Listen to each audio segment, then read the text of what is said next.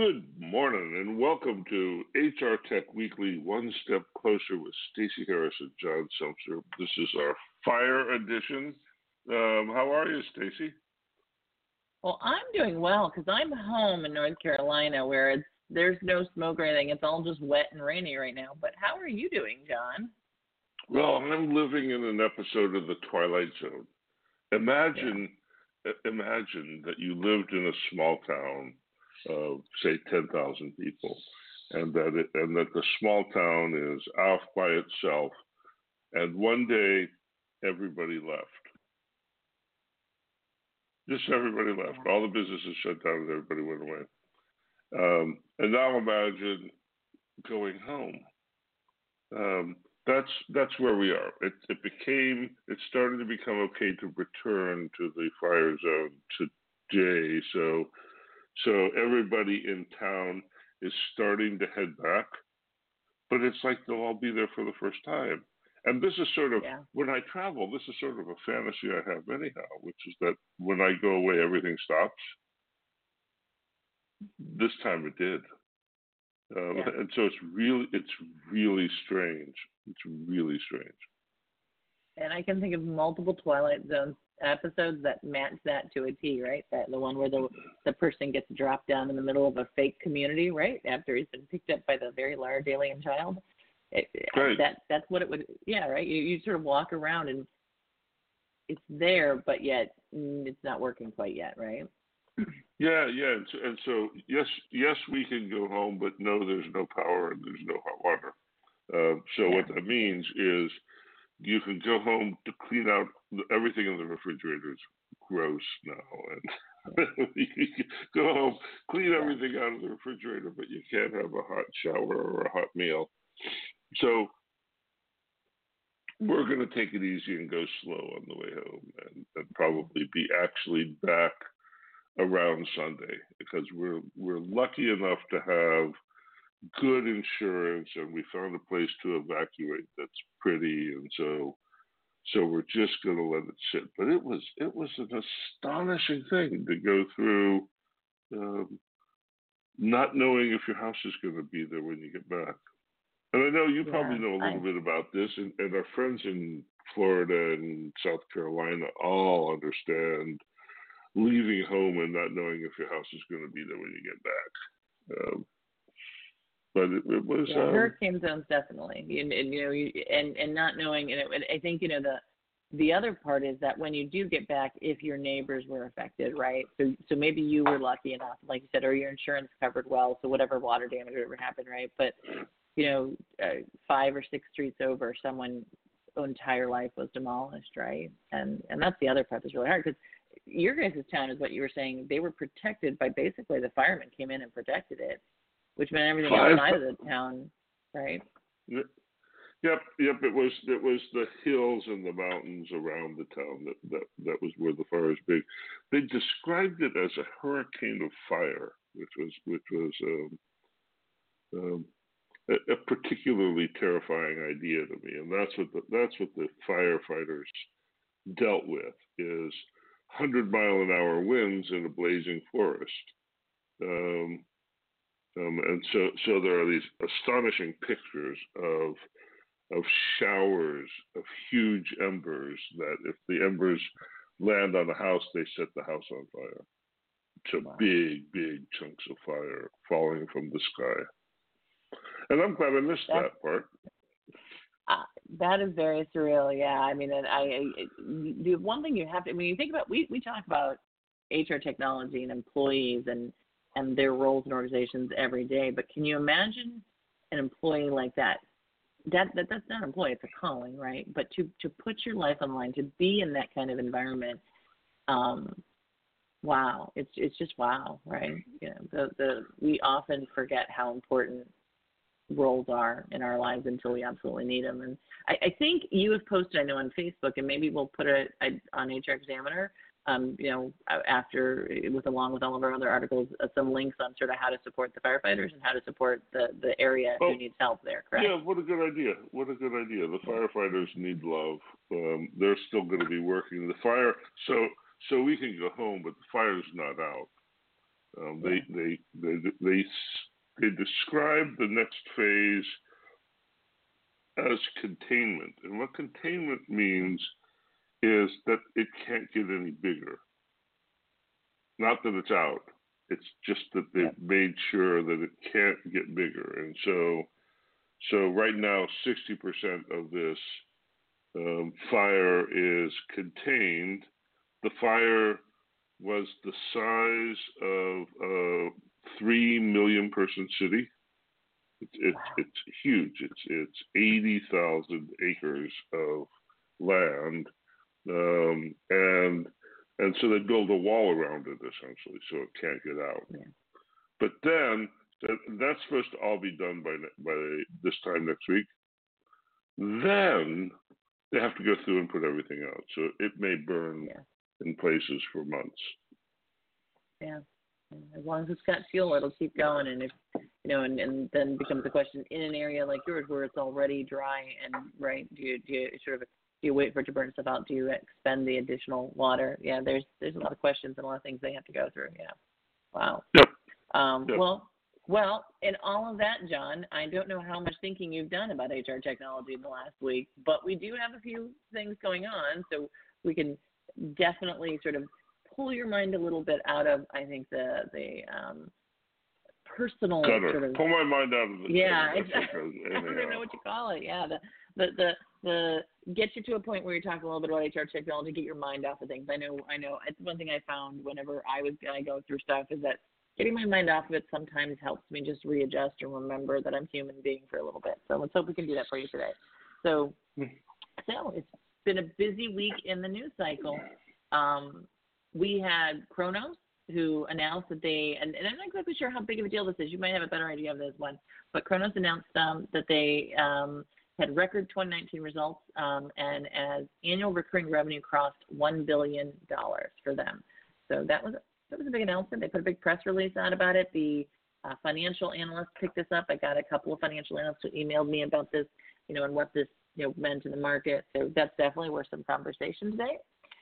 We also have Workforce Logic acquiring Engage Talent. This is when we've had a lot of conversation. Workforce Logic is more of a RPO, outsourcing.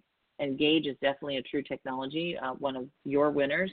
We'll talk a little bit about that for the AI organizations with artificial intelligence, top performing organizations. We also continue to have some conversations going on about the HRTech platform Aspiring Minds that might get acquired by U.S.-based SHL for around $80 million. Worth having a conversation about. We also are talking a little bit about Benevity. Benevity raises $40 million Series C funding. For those who don't know Benevity, it is a corporate social responsibility platform that tracks a lot of the things that sort of get lost in the cracks in HR technology, such as how employees do volunteerism, giving within the organization, those type of things. We also had a couple of organizations, the whole on-demand staffing, flexible work environments, gig. We've been talking about this for a long time. Seems that there's a large round of funding, particularly for international organizations right now. Kupel, a Zurich-owned company, raised $32 million in that space. Fountain raises $23 million for this similar. They're out of San Francisco, but to transfer into gig and hourly recruiting. We also have the organization we talked about a little bit last week, but not a whole lot, Flex Careers. They adjusted the amount that they shared that they had gotten from 1.8, which it was last week. It looks like it went up to 4.5 million this week. So there was probably some mix-up in the announcements made. So, yeah, lots of investment going into that gig space. And then if we get time, it might be worth talking about an article that came out in Inc. Magazine this week, which is Delta and IKEA are using AI and face scanning to decide whom to hire. Critics call it digital snake oil.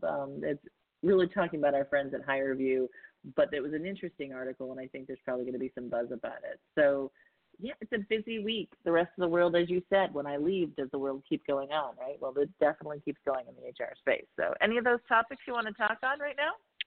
Well, there's one more thing, too, that I think is worth mentioning, and that is there was a Bureau of Labor Statistics news release this week called the Tenure Report. the Employee Tenure News Release, and it looks at trends by age in the amount of time that people spend in their jobs. So how long does a person hold a job? What the data shows is not what you hear. What you hear is that people are holding jobs for shorter and shorter amounts of time. Yep. Right? The job hopping is the norm. And when you look at the data, what the data says is that the amount of time a person stays with a job is a function of their age. So the older people get, the longer they stay. And this starts at about 25 years old.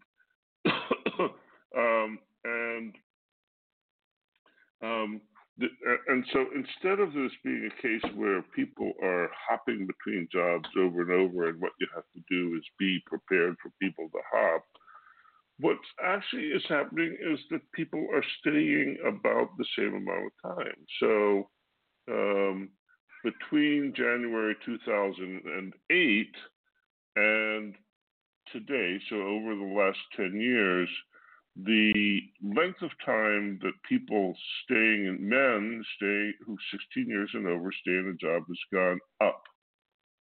The same is true of everybody 25 years and older. So there's this weird thing. The government report says people are keeping their jobs longer. Oh, interesting. Well, they have an average here of 4.2 years, right? Right.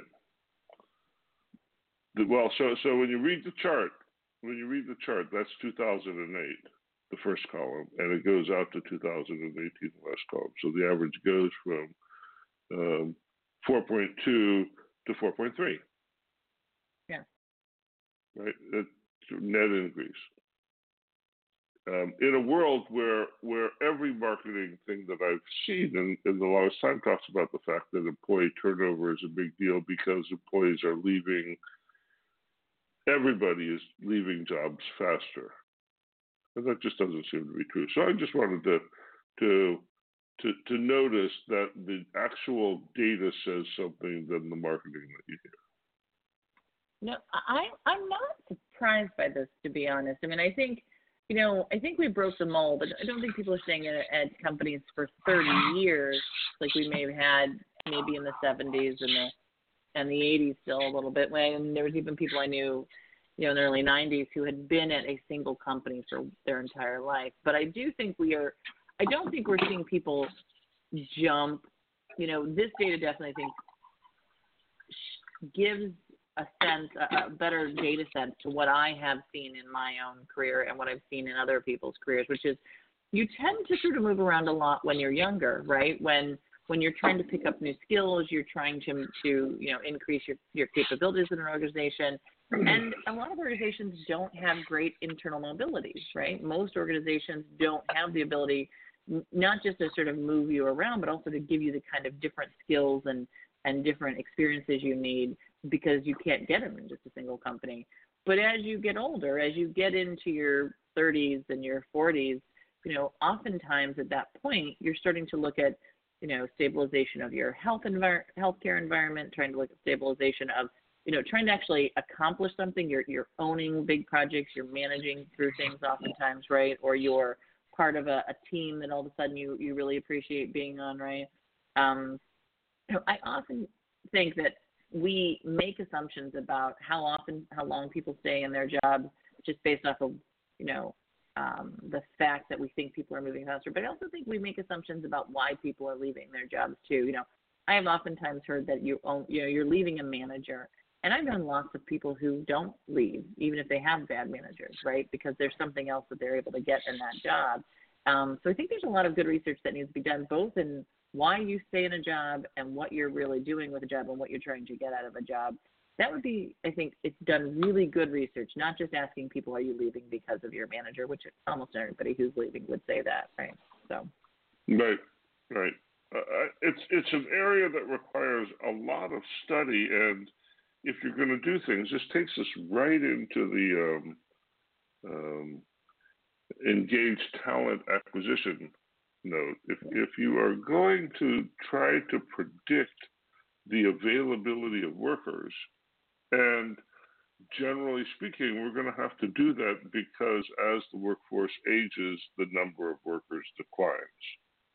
Saying that the workforce is aging is the same thing as saying that the number of workers is declining.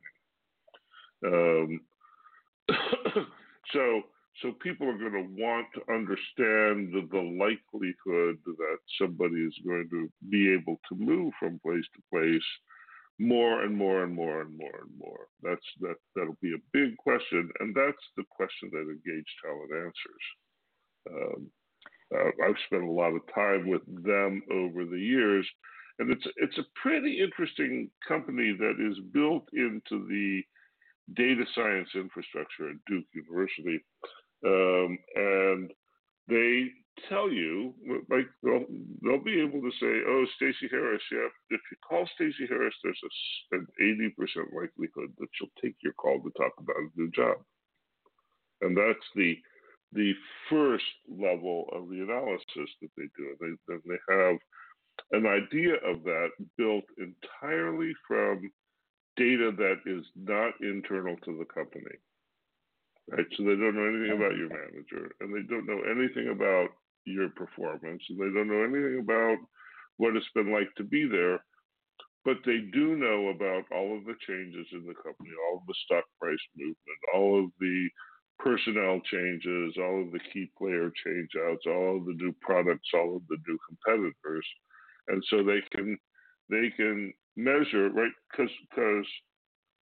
whether or not somebody stays in a job, there's some factors associated with whether the company is sticky for them, and there's some factors associated with whether or not other opportunities are sticky for them. And this is a tool that predicts the balance of those two factors.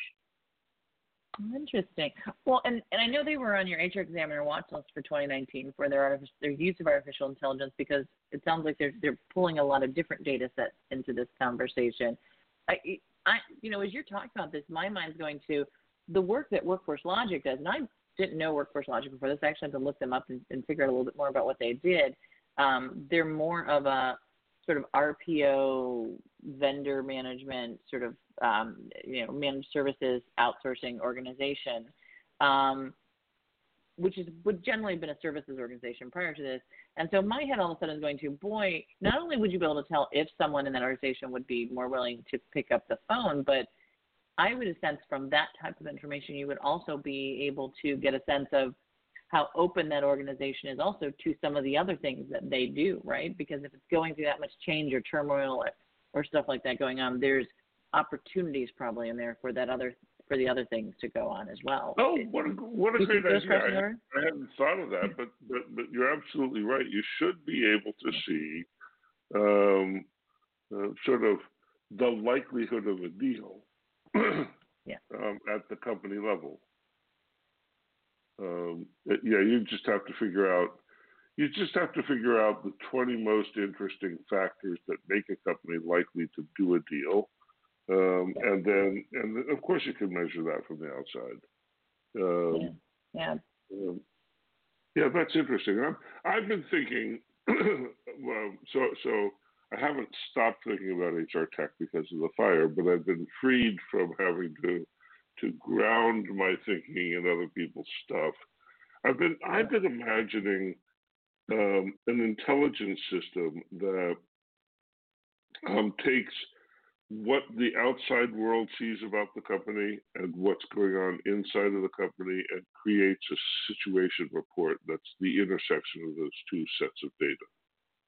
Because that's often the hardest place when you're running an organization. The hardest place to really see what's going on is the difference between what it seems like inside the company and what it seems like outside of the company. And the engaged talent thing here is quite good at seeing how the company looks from the outside. Yeah. Down to how does an individual inside of the company look from the outside?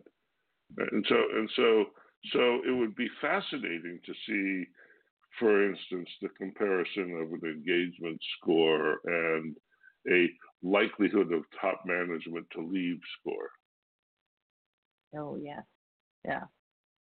Well, and that's I think that's where we're heading in this market, right? Which is more intelligent decisions require a broader scope than what we're generally seeing right now in all technologies. All technologies, they have to pick a niche lane, figure out how they gather data, analyze it, right? But then you have to think about sort of the next layer of analysis, which is what else do you compare it to, right? Right, and I think that's coming.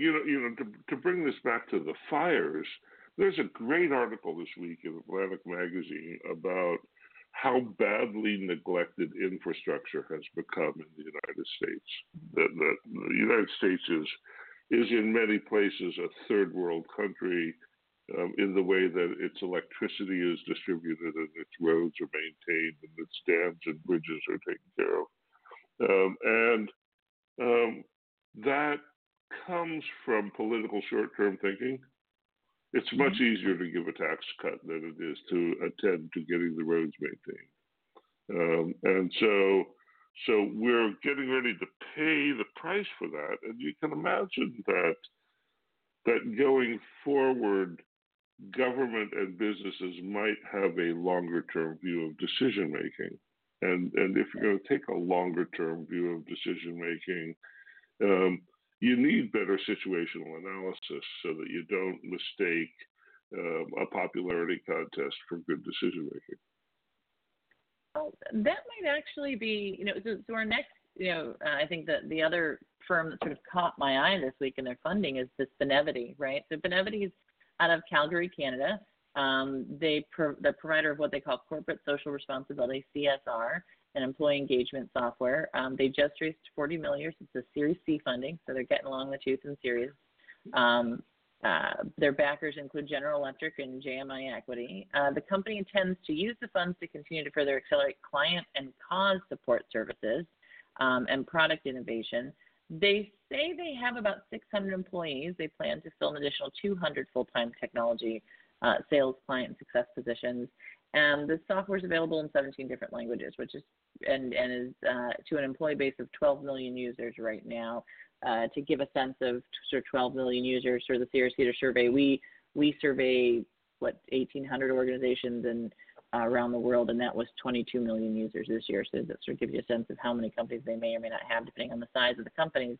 But this really, this hit me because at first I was like, is this really an HR software, right?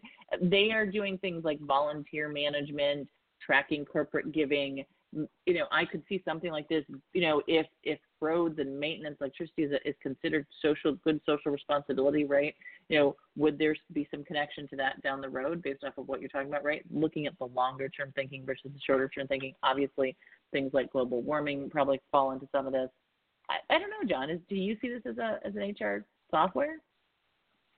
Well, it's interesting. I think you just put the frame around it that changed my mind. I wasn't sure. You could get pretty snippy about this and go, oh, this is a tool that coordinates volunteer hours,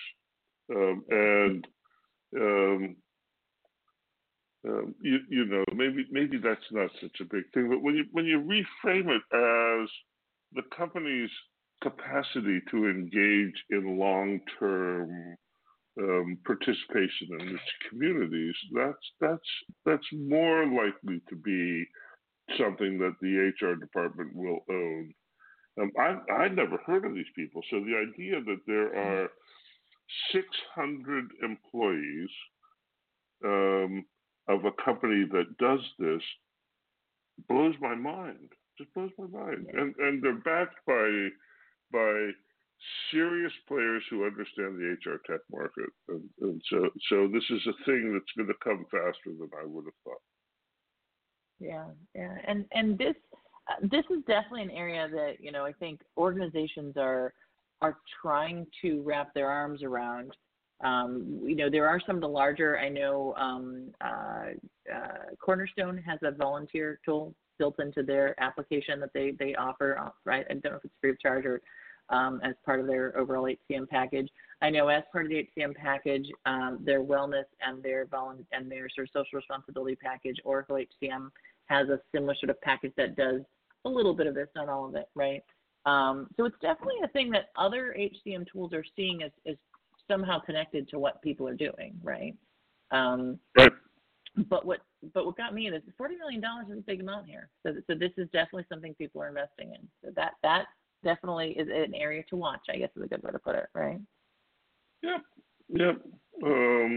So what else we got? You know what we didn't talk about that we should talk about? Charles Coy, who runs analyst relations at Cornerstone and has been doing it for 15 years.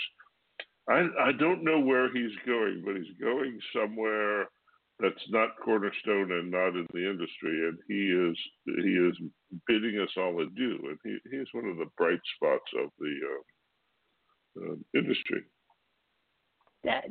Thank you for mentioning that. I got that email yesterday. I actually turned to my colleague and I was like, "Oh, this is a sad moment." Charles was my first analyst relations rep, like the first AR person I sort of understood what an AR person was.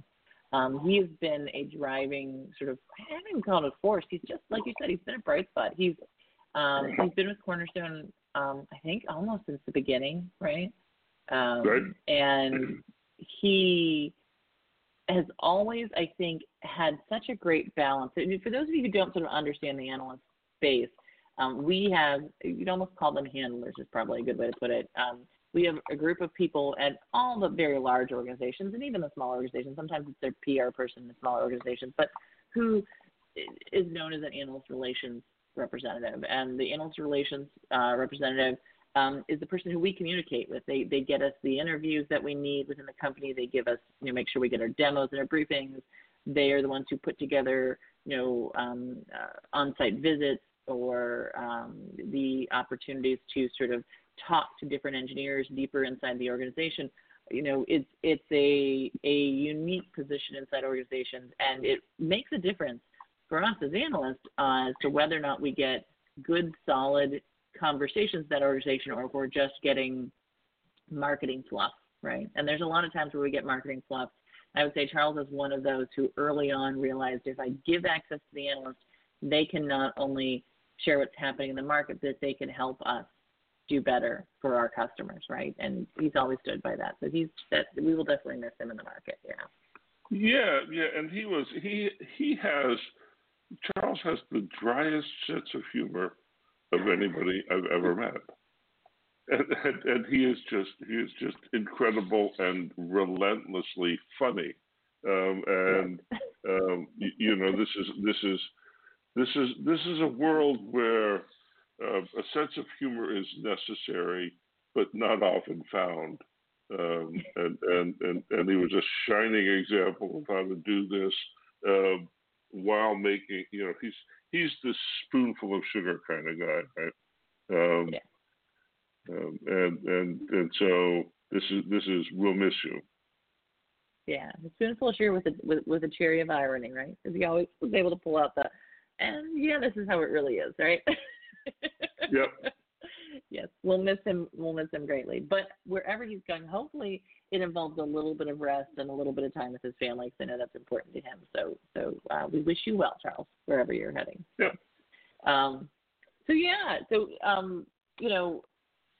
Outside of that, the only thing maybe we want to touch base a little bit on is there was this interesting article that came out about really HireVue is what it was about, but it was about the face scanning that HireVue does. And Delta and IKEA using the technology, multiple mentions in this about how people said that once they started using HireVue's face scanning technology for acquisition, they were actually getting better diversity and inclusion inside their organization, but a lot of pushback on it as well. You know the HireVue team quite well. Are you surprised by this article? Do you think this is gonna have buzz, or is this just one more of the sort of pushbacks on any artificial intelligence? Well, so the article in Inc. magazine is a response to the deep article in the Washington Post, and right, right. And so there's really credible journalism going on here, and um, there's a lot of questions. HireVue was in its inception a video interviewing company, and even way back then, you could go, "Oh, video interviewing company. What kind of dumb is that?" Um, but they made the case that you could structure it and make it logical and brand it and store and they created workflow around it, but they were never able to really get a hook into the market.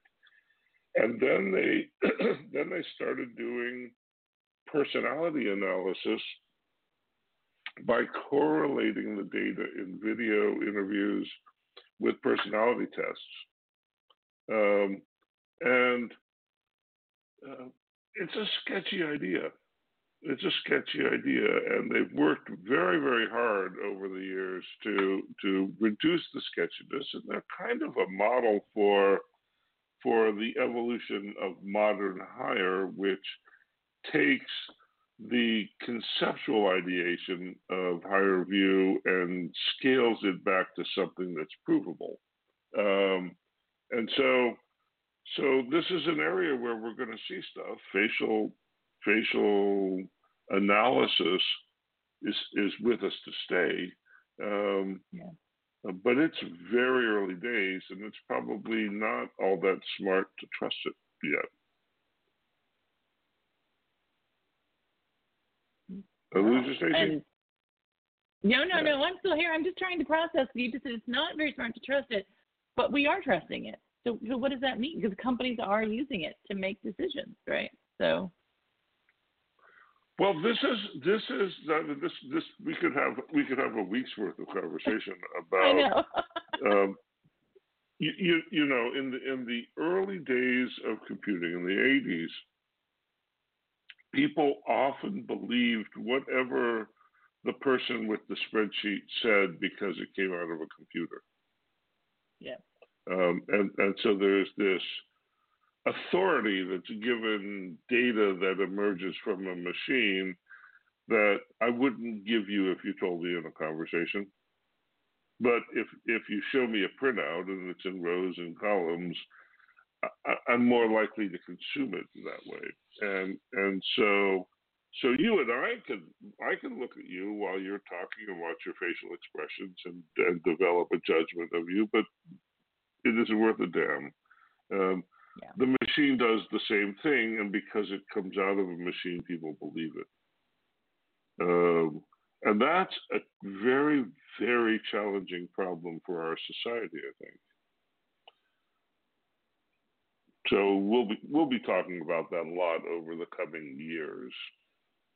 Yeah, and we'll be watching it. And I think, to your point, we almost have to do it to find out where it's going to end up, and it just has to require a lot of testing and double checking and reviewing, right? Which it does sound like HireVue is trying to do in their process and all of their pieces. But like you said, it could end up being that we find that there are some real flaws in any process or any tool that does this, or even if there isn't flaws, people themselves just might push back on this, right? And that might become the bigger conversation. So it's a place to keep having a conversation about. Well, we have whipped through all of these topics. Hopefully we've gotten your mind a little bit off of your current situation, John. And next week, hopefully, we'll cross our fingers, but you might be back in your home doing the show from, right? Oh, I'm sure that I will be back home next week. Absolutely sure. So thanks for doing this again, Stacey. It was a great conversation. Thanks for listening in, everybody. You've been listening to HRTech Weekly, One Step Closer with Stacey Harris and John Sumser. This was our 241st episode. See you here next week, same time. Bye-bye now. Thanks, everyone. Bye.